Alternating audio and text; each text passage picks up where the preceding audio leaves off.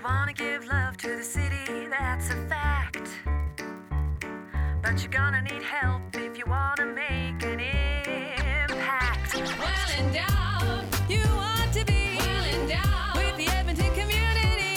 Things really happen when you find that you're well endowed. Hi everyone, welcome to the Well Endowed Podcast. I'm Elizabeth Bonkink. And I'm Andrew Paul. This podcast is brought to you by Edmonton Community Foundation, and we are a proud affiliate member of the Alberta Podcast Network. Edmonton is full of generous donors who've created endowment funds at ECF.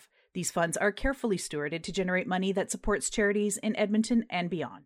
On this podcast, we share stories about how these funds help strengthen our community, because it's good to be well endowed. On this episode, we learn about the Radical Inclusion Program created by the John Humphrey Centre for Peace and Human Rights, and about why disability rights aren't privileges. Last year, ECF was able to provide funding for the Radical Inclusion Program, which helped them create a report on the status of rights of people living with disability in Alberta.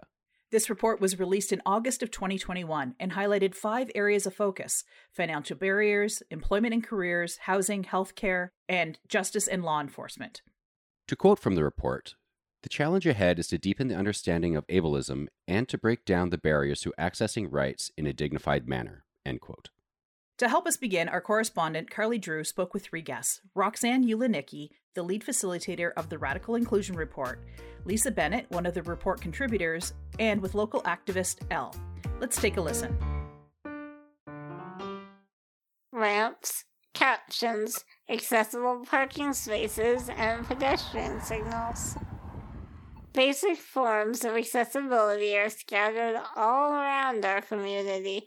We're surrounded by subtle reminders of the existence of disabled people.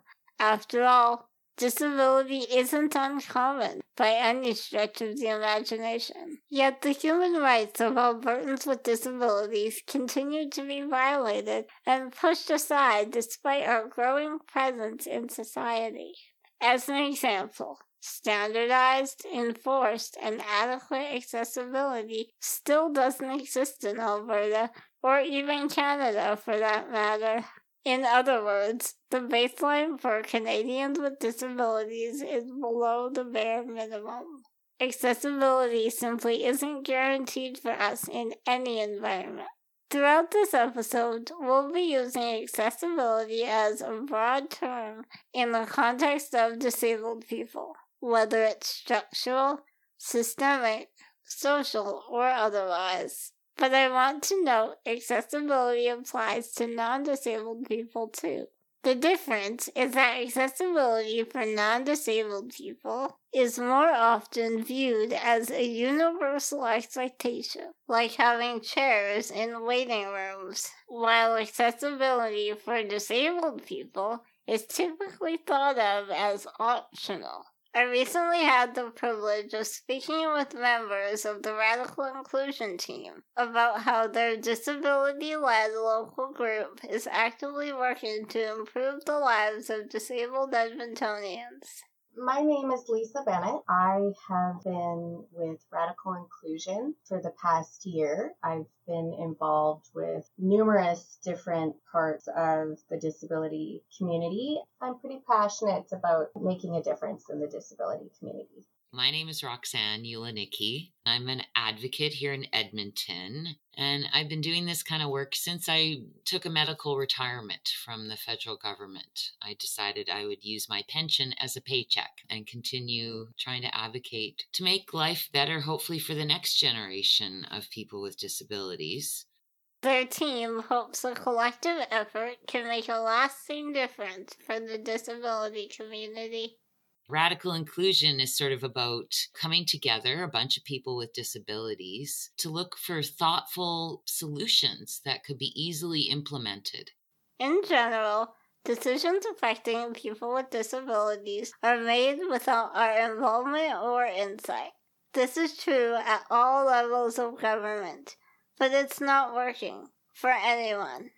Well, from my perspective, they should have been listening 30 years ago, because that's when, the major cuts started happening to the programming for people with disabilities was in the 90s. I feel like we're long overdue for this conversation. Maybe some of the hardships that we've had to endure make us more motivated to push harder. We see others, either our people that we went to school with or our siblings, that are able to go out and achieve things that we just can't. And usually it's for really simple things that could be changed. But it's hard to change the perspective of people in government, especially.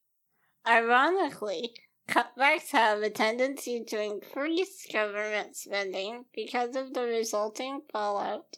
Counterproductive decisions like that are relatively common in the context of disability rights. But progress for marginalized communities should always be linear.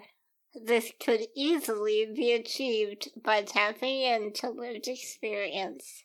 Lived experience is crucial. We need to be able to talk about the barriers we have faced in order to start a conversation on productive solutions. I think lived experience is the crucial part of the solution. Those of us that live with disabilities, we know the cheapest, most efficient way to do everything.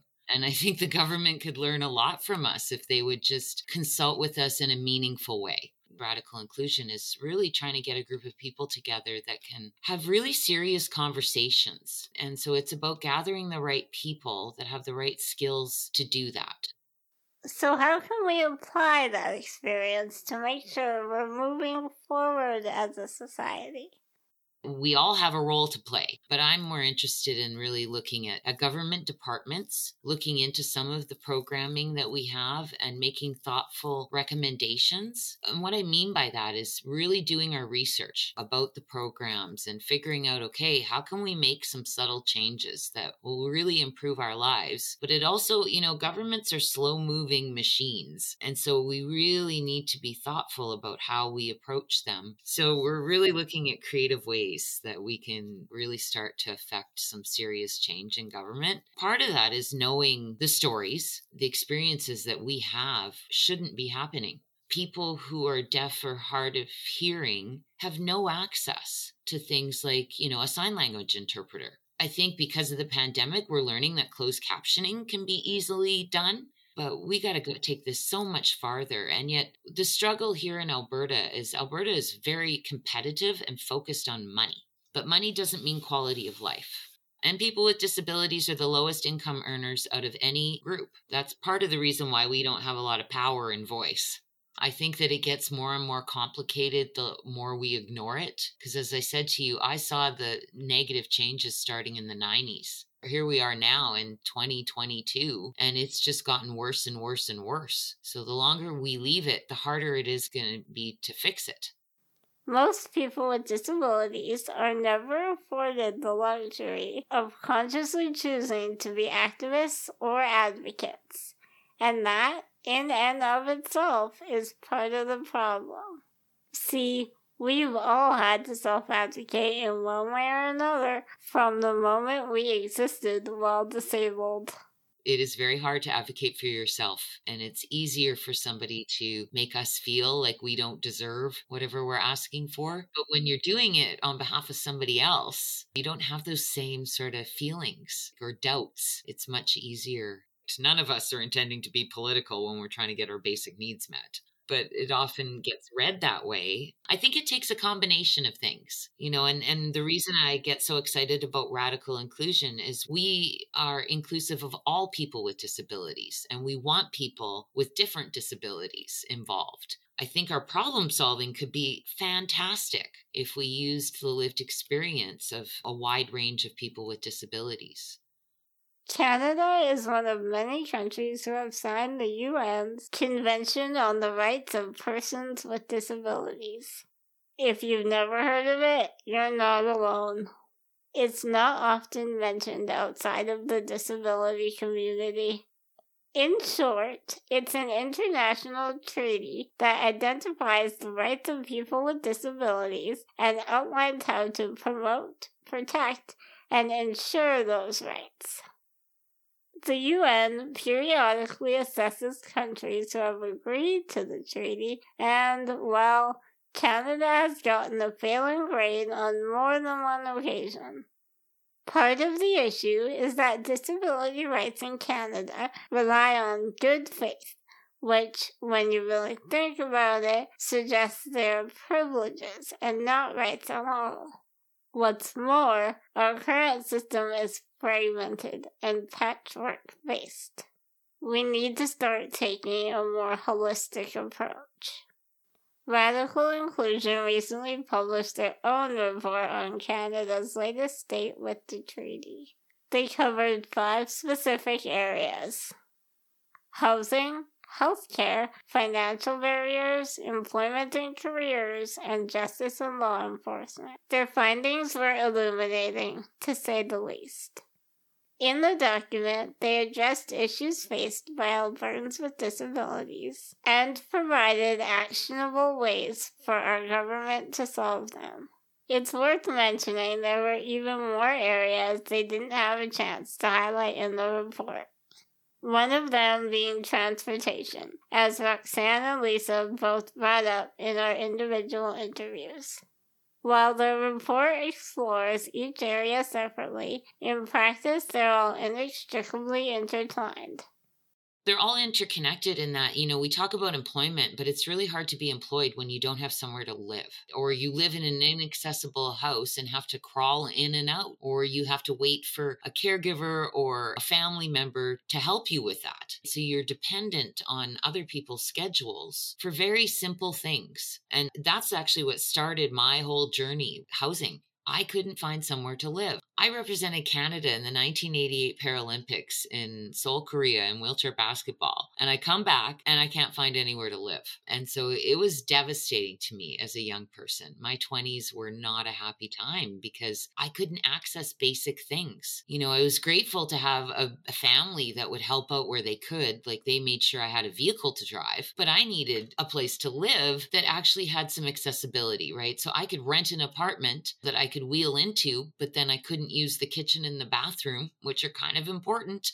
And then I'd have to argue with people about wheelchair parking because some person wouldn't want to give up the wheelchair parking stall because it was really convenient when they brought their groceries home. My first 20 years of living in the city, I moved 18 times because I kept just trying to find somewhere better. And there was always accessibility issues, taking my garbage out. Like, how do I get it all the way to the garbage disposal? And it was just ongoing, nonstop issues. But once I was in an environment where I felt supported, it was a lot easier for me to do advocacy work and advocate for others to have the same things. Accessible housing in our city, or rather the lack of, is an all too often overlooked crisis for Albertans with disabilities, and the accompanying financial barriers exacerbate the problem. Finding affordable apartments where my wheelchair can fit in every corner of it is almost near to impossible. If you are lucky enough to find something more fully accessible, it's either too expensive, there's no busing, or there's long waiting lists. Basic accessibility really doesn't exist. Every place that I have rented up until I found an actual accessible unit, it was all an extreme challenge. In the disability world, we talk about spoon theory. We wake up every day and we have 10 spoonfuls of energy to use. And so we end up wasting a lot of spoons just in our home environment because it's not accessible. I may have worked a lot longer, and stayed in my career a lot longer had I actually lived in an accessible environment and saved some of those spoons so I could go to work. So, at this point, we've established financial barriers lead to housing barriers. And housing barriers lead to employment barriers. And employment barriers lead to even more financial barriers. Forced poverty is a term regularly used in disability spaces. The cycle is difficult, if not impossible, to escape. It's easy to understand why. You have to jump through hoops and go to other places such as nonprofits and AADL to get funding, not only to just replace medical equipment, but to repair the equipment. Even then, you're still paying large amounts of money for the rest of it. And it's a fight to get the appropriate equipment needed to live an independent life.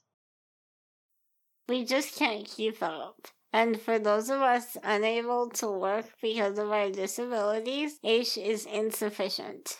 As many would agree, some aspects of the program are outright harmful.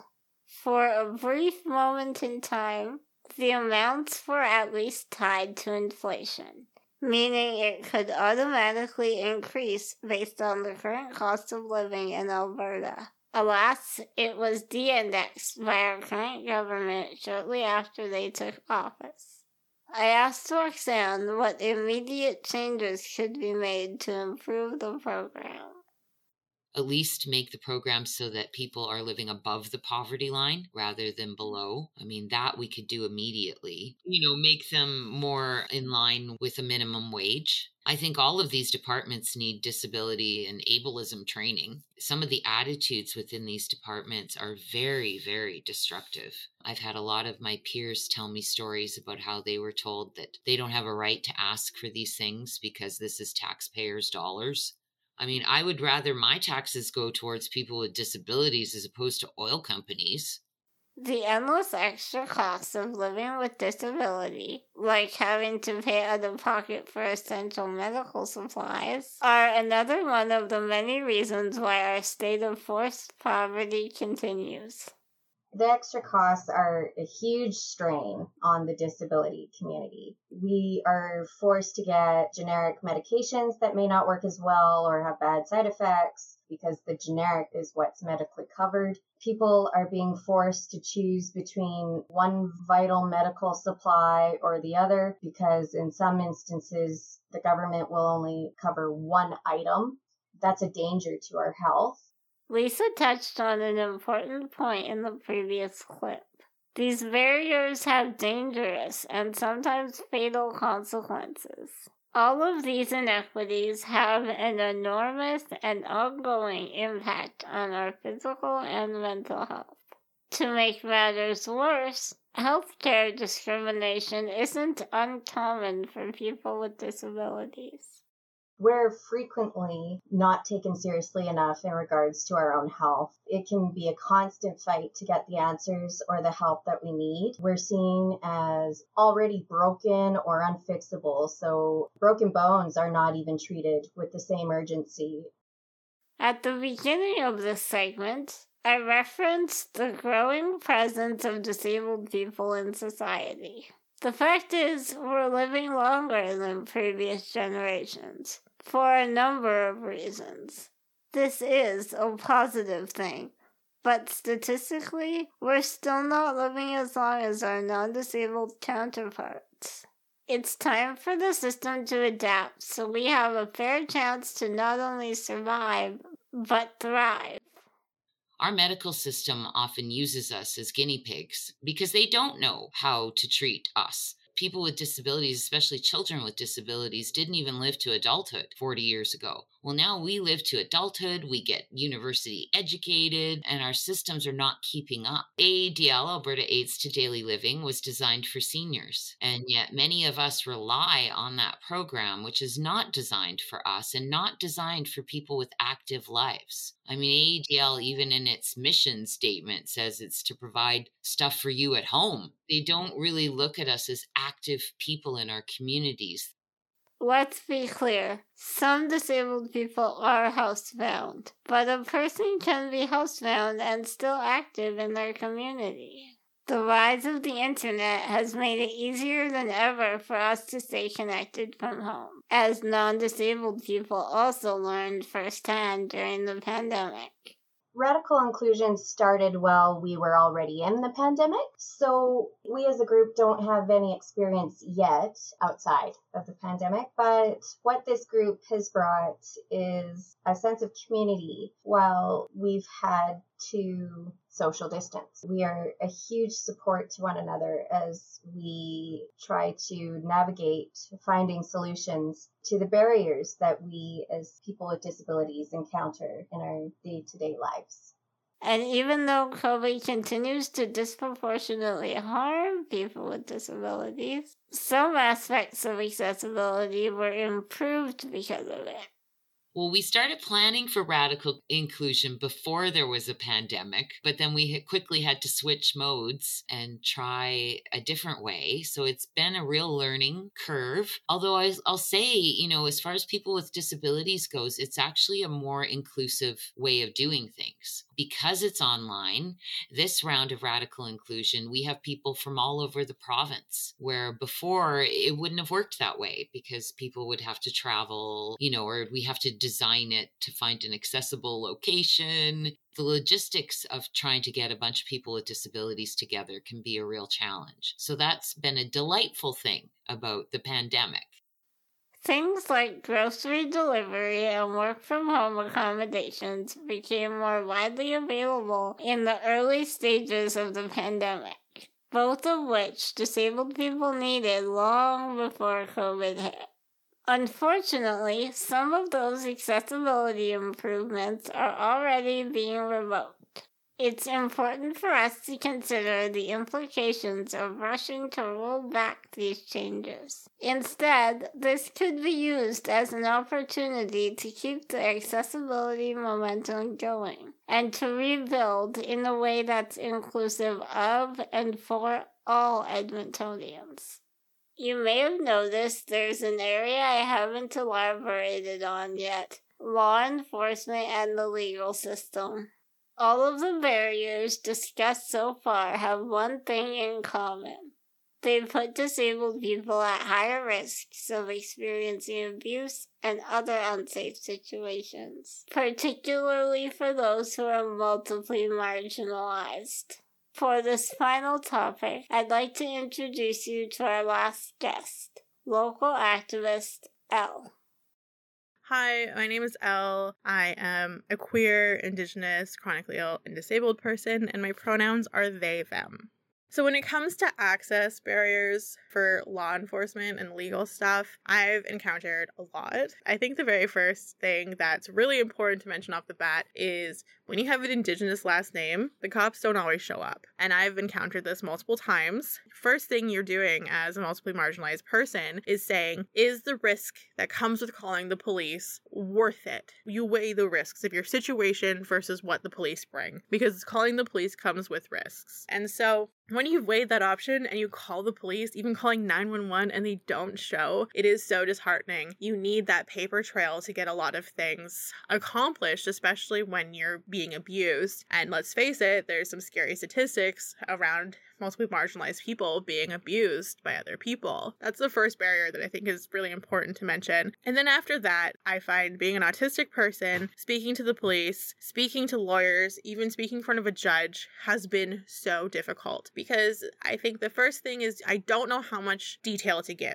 I don't always know how much people are looking for unless they really specify it. One time I had to speak in front of a judge and plead my case out for a protection order. If I didn't have people with me that kind of helped me navigate that situation, and I wasn't watching people going before me, I would have had no idea what to do. And I get into this kind of state, especially with people in authority, because they're not giving me cues. They're just too busy dissecting my body language and how much I talk, that I just talk and talk and talk and talk and talk because I don't know what details they find important. I have a really hard time understanding what are like the small details and what are the large details. And then they'll just like let you talk just to see what happens, or they'll just cut you off and you're like, I feel like there's so much more I had to say. So I don't ever feel like I'm giving a well-rounded answer to them. And instead of helping me navigate that or giving me cues, they just dissect it. And it's really disheartening. And then the next barrier that I've come into is the fact that I don't have the ability to give eye contact that they want. And eye contact makes you a trustworthy person. So immediately I'm read as not trustworthy because eye contact makes me uncomfortable. Even when they know I'm autistic, they're like, well, you wouldn't look me in the eye. And so I really think in a perfect world, these people in law enforcement and legal systems would have training on how to navigate people with different disabilities, because I know that autistic people aren't the only ones that are going to struggle to maintain the level of eye contact or the different body language, the different physical movements that they think you should be making. And we don't always notice that we're not doing it right, even when masking. And so if they were able to have disability disability advocates in or had training with people with disabilities, I find that it'd be a lot easier to navigate. I accessed free legal services once, and I was put in a really bright room. It was really small. It was really like sensory jarring. And then there was a timer counting down 15 minutes. I only had 15 minutes to talk to this lawyer. And it was like, again, I did not know how to navigate that amount of time. I didn't have the time to process what they were saying either. They talk so fast in it that I couldn't say, hey, I'm disabled. Can you please slow down? Can you write this out for me? Like, no, it was like, here's your 15 minutes. You say what you need to say. Hope you absorb this. Hope you understand it. Okay, bye. And that is all you get. So it was really, really difficult navigating those situations.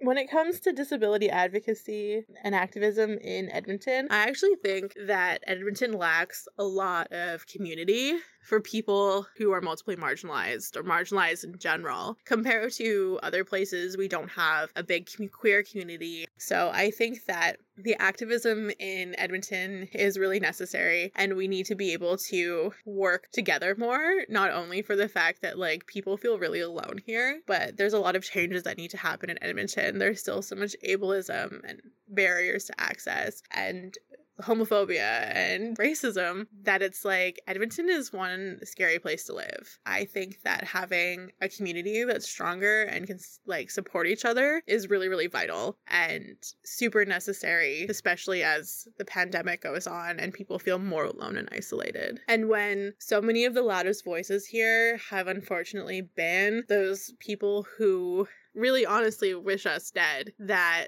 we are able to come together and have a voice at all against that, because sometimes it feels like we're not heard at all. And so it's very important in Edmonton, I think, for even just people's mental health to know that they aren't just having to be isolated by themselves.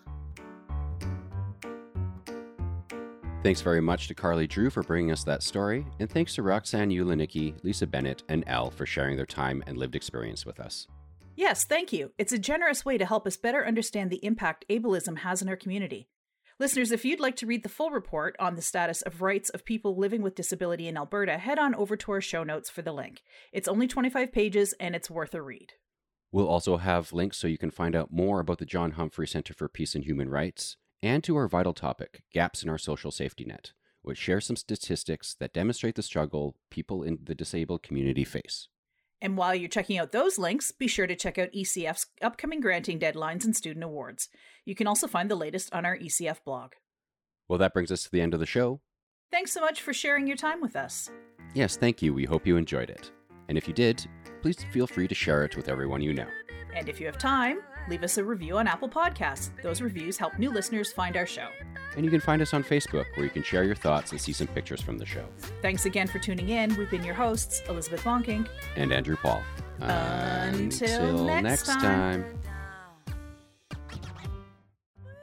The Well Endowed Podcast is produced by Edmonton Community Foundation and is an affiliate member of the Alberta Podcast Network. The show is edited by Lisa Pruden. You can visit our website at thewellendowedpodcast.com. Subscribe to us on iTunes. And follow us on Twitter at the ECF. Our theme music is by Octavo Productions. And as always, don't forget to visit Edmonton Community Foundation at ecfoundation.org. Well endowed.